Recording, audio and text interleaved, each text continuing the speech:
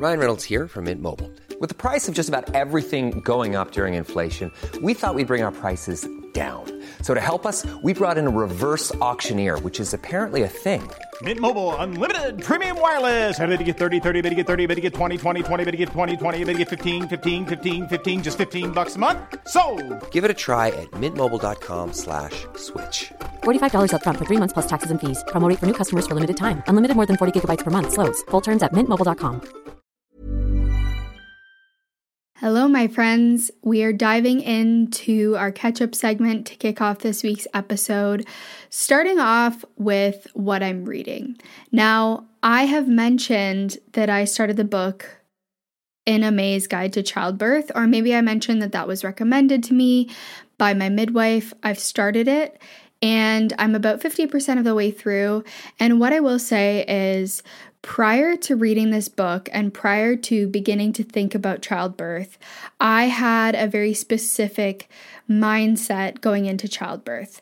My mindset was, this is going to be a scary, painful, traumatic potentially experience, and I want to do everything that I can to avoid the fear, the pain, and the trauma.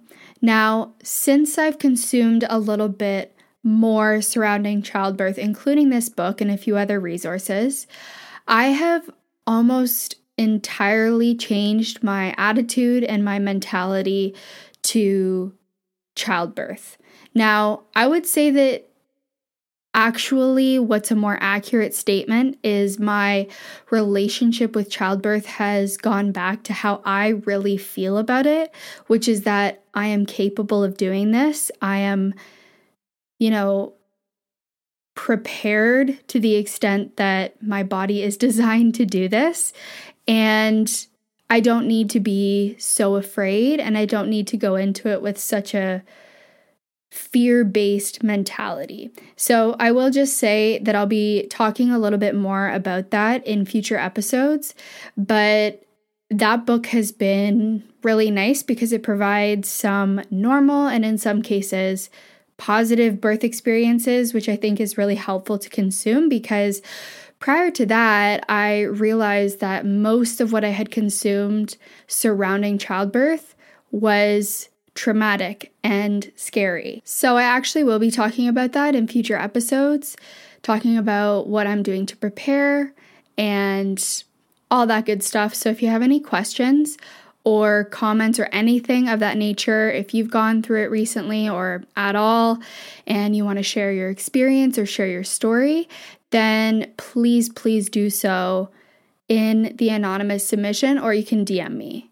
Okay, shifting gears here, what I'm watching, we finished season 4 of Sex Education, and I am disappointed to report that I was not a fan of that final season. I'm so sad that it's over, and I think it went out on a low note, in my opinion. Now, I posted this on Instagram where I just said, I did not like this season. I didn't understand it. Why did they go off on this note? And someone DM'd me and kind of said, I respectfully disagree, and asked why I had the thoughts that I did. So I'll share a little bit more. I felt like season 4 of Sex Education was all over the place, and they were trying to pack in a lot of themes without going into much depth on each of these themes. I also found it kind of weird that in the last 2 episodes, they were starting certain storylines and bringing up really big themes that then were very quickly concluded. I also missed a lot of my really favorite characters in the series. I feel like because there were so many new characters introduced and new storylines, others didn't really get a lot of airtime, which I was sad about, and I didn't feel satisfied, I guess, with the conclusion of certain characters' stories. So that just made me sad. It is what it is. I still love the show overall, but I didn't love that last season. And I feel like I usually don't say anything negative about really anything that I'm consuming because I don't want to criticize, any of the actors involved or anything like that. It's just, it wasn't for me. I was a little sad, and I am really sad to see that series be concluded. Okay, on a completely different note, my sister and I started the Squid Game challenge. I loved the series, The Squid Game. I always get it confused. Is it Squid Games or Squid Game? I think it's Squid Game. But I saw that this season 2 or so, we thought, had come out of Squid Game, and I was like, oh my gosh, I had no idea. Turns out it's just a reality TV show. And I feel like there's a lot of controversy around this series. I don't really know a lot about it, but to be re-immersed in that world has been kind of fun, and we've been enjoying that. And I think some new episodes are coming out tonight, so my sister and I are going to watch that. I also finished The Golden Bachelor with my sister, and I'm not going to give anything away there, but I was very surprised by the outcome, is all I'll say. I did not see that coming, but very happy for that outcome. We'll just leave it at that. And in terms of what I've been listening to, I mentioned this a few episodes ago, I've really just been into calming things, ASMR, relaxing music, and just kind of bringing my nervous system into a somewhat regulated state, especially with the next chapter that we're about to enter. Okay, with that said, we are ready to get into today's episode. And what I will say, looking at the notes I have for today, is this feels like a very heartfelt, healing episode for me, almost like a therapy session. So I will just preface it with that. We're unpacking a lot of themes today. I have spoken before about this theme many times, and very recently in an episode titled Revelations from Therapy and Weird Dreams, I touched on it, but we're going to be kind of diving in a little bit further today, because I've been thinking specifically about this theme of the fear of rejection and how that's manifesting in my chosen career a lot more. I've been noticing just how prominent and influential this fear has been over the course of not just my career in social media, but my life as a whole, at least for as long as I can remember.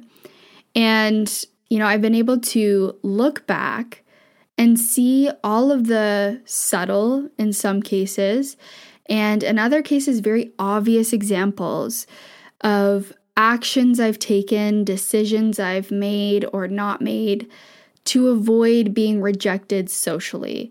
So the ways I've altered myself, my self-expression, situations I've avoided, decisions I've made. I mean, I've always known that about myself, but talking about it more on the podcast and in my personal life and becoming aware of this theme showing up over and over again in different ways has made it clear to me just how powerful this influence has been over the course of my life. What's interesting to me about this exploration and what we're going to be talking about further in this episode is it sort of seems like this fear and my associated coping mechanisms originated from a few specific experiences in my childhood. And through these experiences, specific ideas were imprinted into my psyche, into my identity, into my relationship with others about my place in social spaces and what is required of me in order to be accepted into those spaces and ultimately maintain my position in them. Another thing I've found interesting, and what we discussed in that episode, is that this way of positioning myself socially and relating to others, and more generally the theme of fear of rejection, has translated even now into many different areas of my life. And the most easily observable one for me right now is through my career.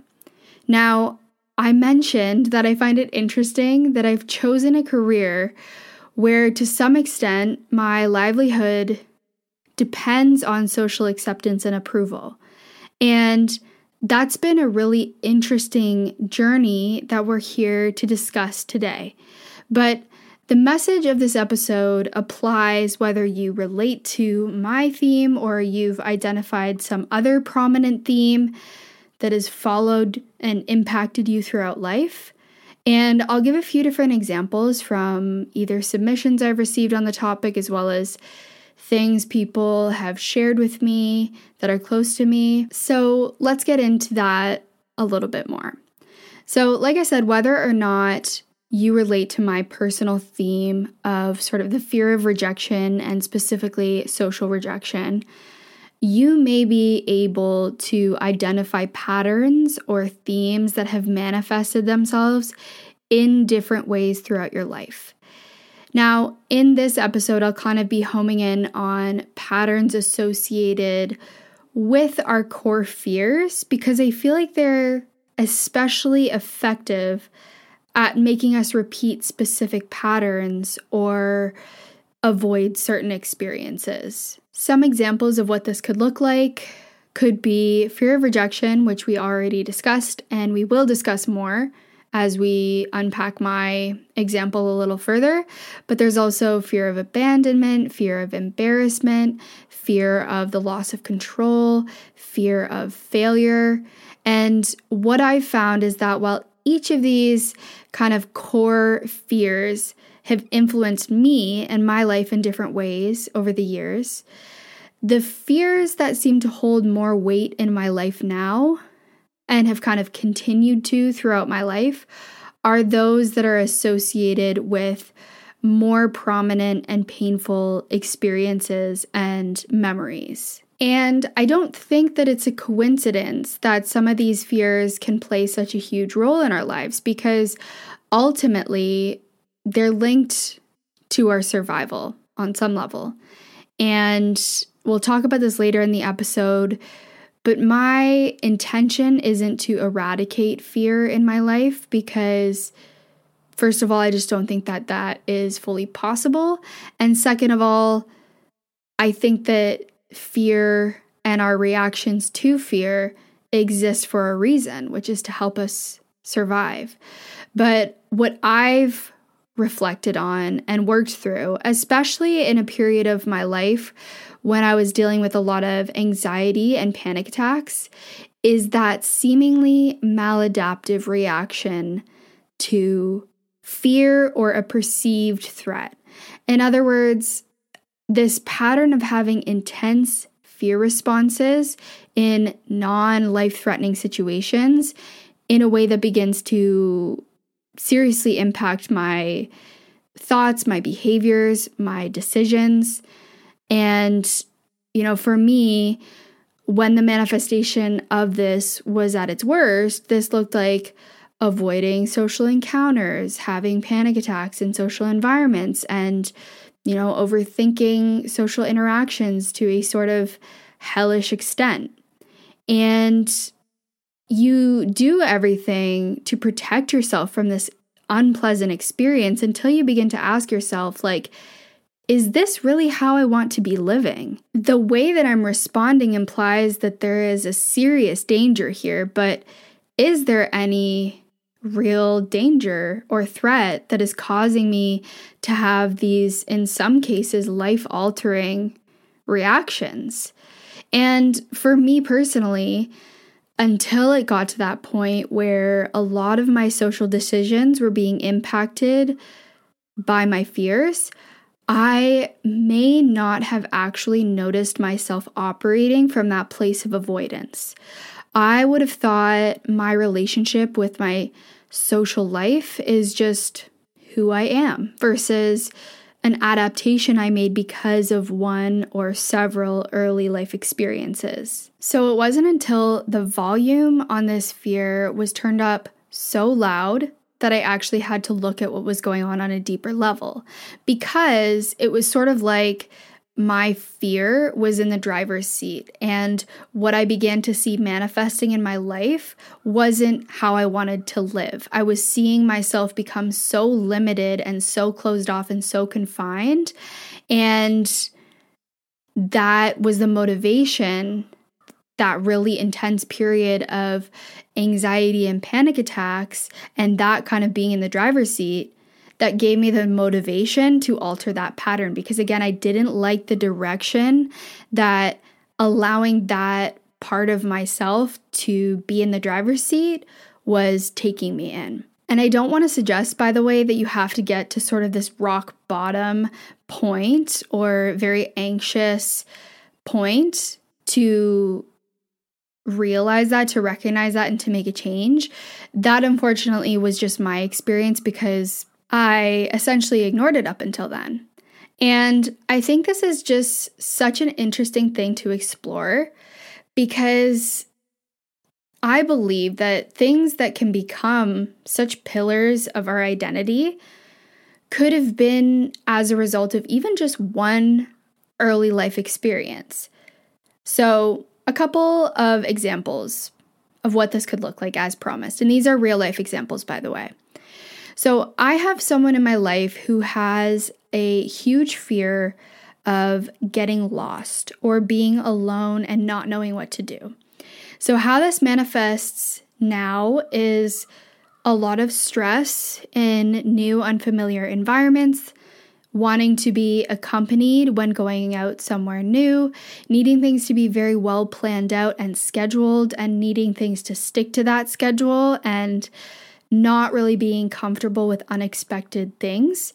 And again, these may just be things that we would usually assume are natural parts of someone's personality. But we were chatting recently, and this person told me that they've been going to therapy and working through that anxiety because, again, it's become very prominent. And they were reminded of a time from something like 50 plus years ago, so a very long time ago, from when they were a kid, and they were in this situation where they got separated from their parent and were lost for a period of time. And to this day, they can still recall that experience vividly and remember just how terrifying it was. Understandably so, this person expressed that they never want to be again in that situation of feeling powerless and alone and afraid, which truly may have felt life-threatening at the time. And so anything that even in any way resembles that feeling can automatically begin to feel life-threatening, even when it's not. And so you wonder how avoiding that experience, even in subtle ways of feeling powerless, alone, and afraid, which can happen, in any scenario, you wonder over the course of 50 years how that shapes someone's identity. And in this case has become a really inconvenient anxiety that ultimately gets in the way of their independence. As a person with a very deep voice, I'm hired all the time for advertising campaigns. But a deep voice doesn't sell B2B, and advertising on the wrong platform doesn't sell B2B either. That's why if you're a B2B marketer, you should use LinkedIn ads. LinkedIn has the targeting capabilities to help you reach the world's largest professional audience. That's right, over 70 million decision makers all in one place. All the big wigs, then medium wigs, also small wigs who are on the path to becoming big wigs. Okay, that's enough about wigs. LinkedIn ads allows you to focus on getting your B2B message to the right people. So, does that mean you should use ads on LinkedIn instead of hiring me, the man with the deepest voice in the world? Yes. Yes, it does. Get started today and see why LinkedIn is the place to be to be. We'll even give you a $100 credit on your next campaign. Go to linkedin.com/results to claim your credit. That's linkedin.com/results. Terms and conditions apply. Hey, I'm Ryan Reynolds. At Mint Mobile, we like to do the opposite of what Big Wireless does. They charge you a lot. We charge you a little. So naturally, when they announced they'd be raising their prices due to inflation, we decided to deflate our prices due to not hating you. That's right. We're cutting the price of Mint Unlimited from $30 a month to just $15 a month. Give it a try at mintmobile.com/switch. $45 up front for 3 months plus taxes and fees. Promo rate for new customers for limited time. Unlimited more than 40 gigabytes per month. Slows full terms at mintmobile.com. Another example from someone in my life is connected with the fear of scrutiny or being reprimanded or sort of just generally getting in trouble. And especially publicly. So how this manifests now is this person not wanting to inconvenience anyone, so sort of people-pleasing tendencies, a fear of confrontation or scrutiny. They mentioned to me that often in relationships, they'll avoid communicating certain things because they don't want that person to have a reaction. So withholding things in relationships, etc. And of course, I'm not saying it's this one experience that led to this person having this relationship to scrutiny, but one story that they've told me stands out to me here. So again, this is from a really long time ago, let's say like at least 20 years.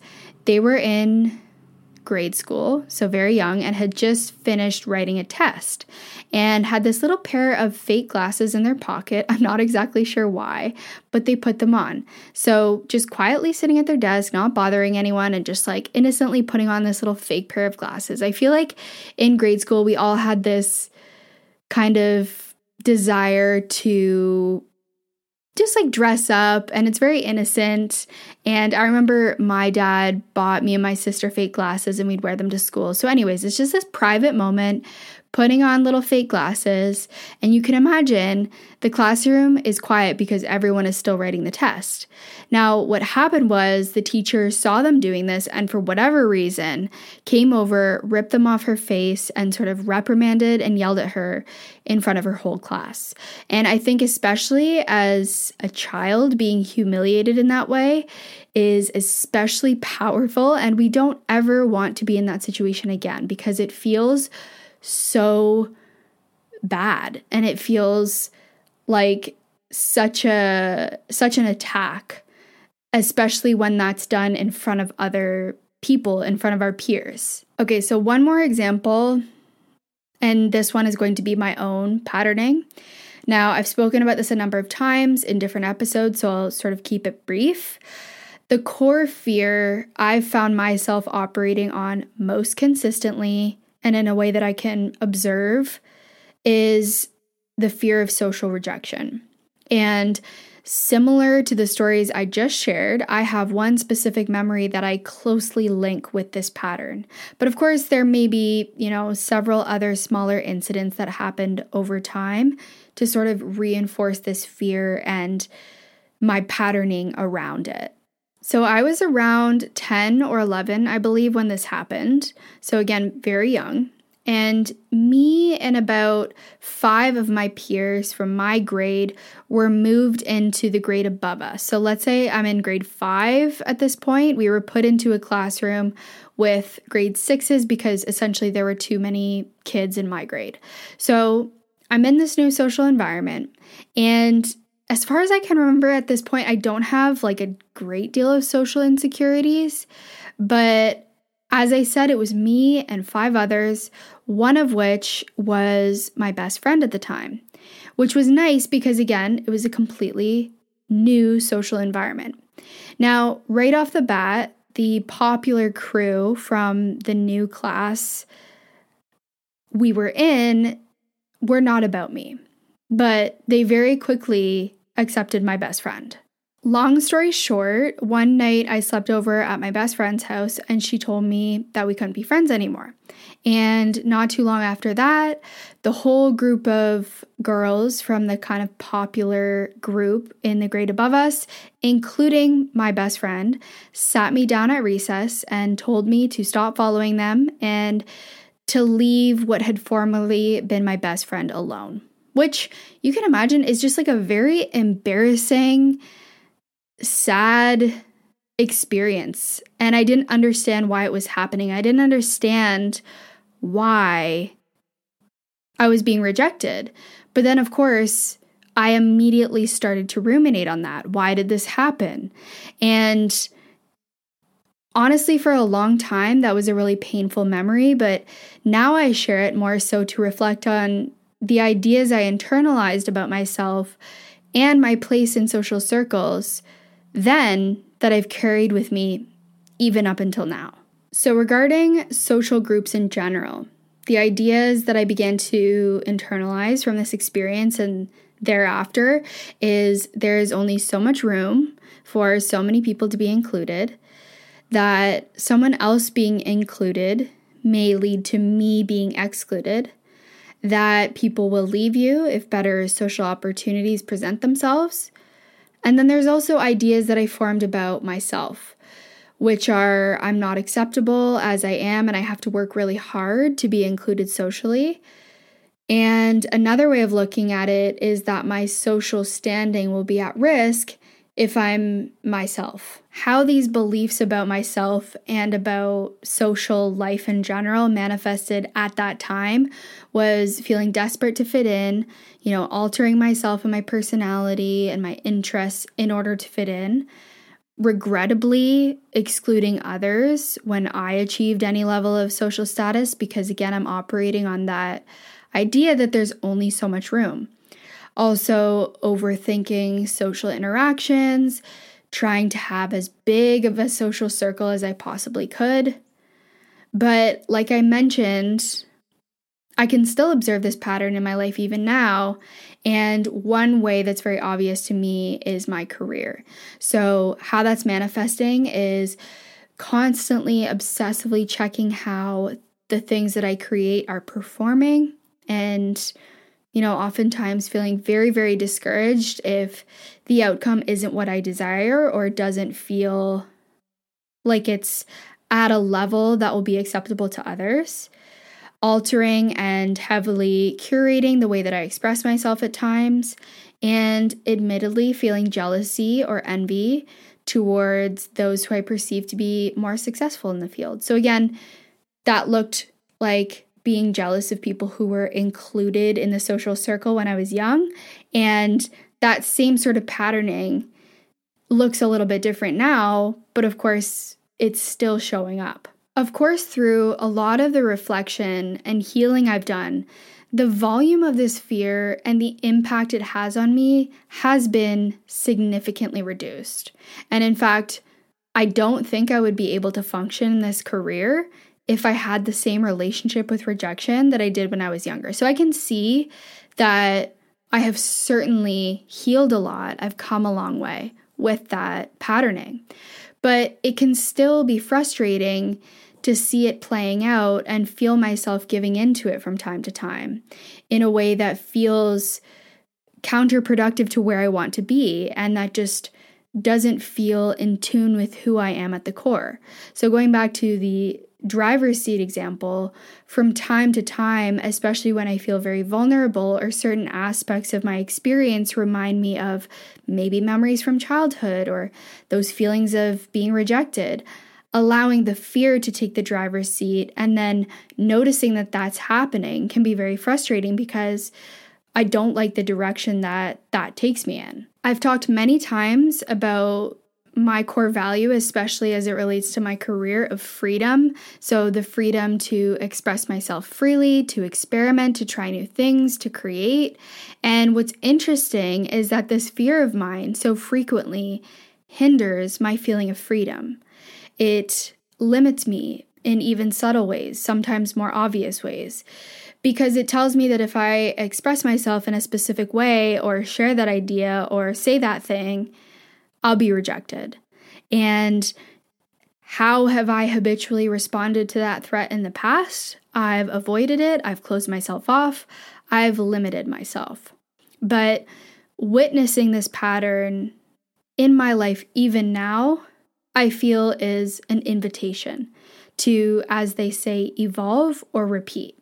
The more I am aware of the fear and its manifestations, the better chance I have of interrupting it and creating a new pattern, a pattern that is actually rooted in the desires I have for my life. And asking myself what it would look like over time to allow these patterns to become the foundation of my thoughts, behaviors, decisions, and self-expression instead of those rooted in pain or fear avoidance. So being familiar with what it feels like when fear is in the driver's seat and being familiar with what that destination looks like is very helpful for me because I have the opportunity to redirect that and take myself in a new direction. And while the fear-based patterning still manifests itself, again, in this case, in my career in different ways, I would actually say it's also an example, my career, of what consistently making decisions rooted in my desires for life can look like. So although fear has definitely been in the driver's seat from time to time, I would say that my career is an example where I've consistently gotten back into the driver's seat and taken myself in a direction that I desire. And sometimes I even think of my chosen career path as one big healing journey from past social experiences. I may be very comfortable allowing fear to be in the driver's seat because, again, when fear is in the driver's seat, I avoid certain experiences that are scary to me.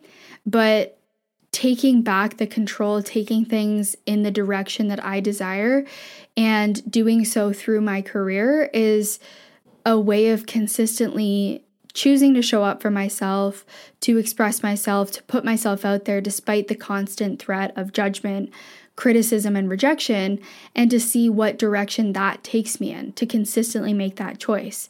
And you may be thinking, like, it's really not that deep, you're just a content creator. And really, it's not that deep, but for me, it can be really confronting at times. But now I have this proof, this tangible proof of what it can look like to follow that thread of desire versus always responding to and making those life decisions based on avoiding a specific fear. And, I have my whole career to show for consistently interrupting and going against that fear-based response. And that's a big motivator for me. Again, not 100% of the time, but the majority of my decisions go against that fear.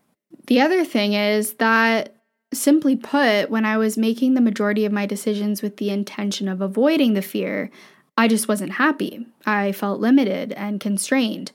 Like my identity and basically whole existence was confined to certain options that would keep me safe, or at least what I perceived to be options that would keep me safe, and anything outside of that would put me at risk of being rejected. So my life became very limited and my options became very limited, and I didn't feel good about that.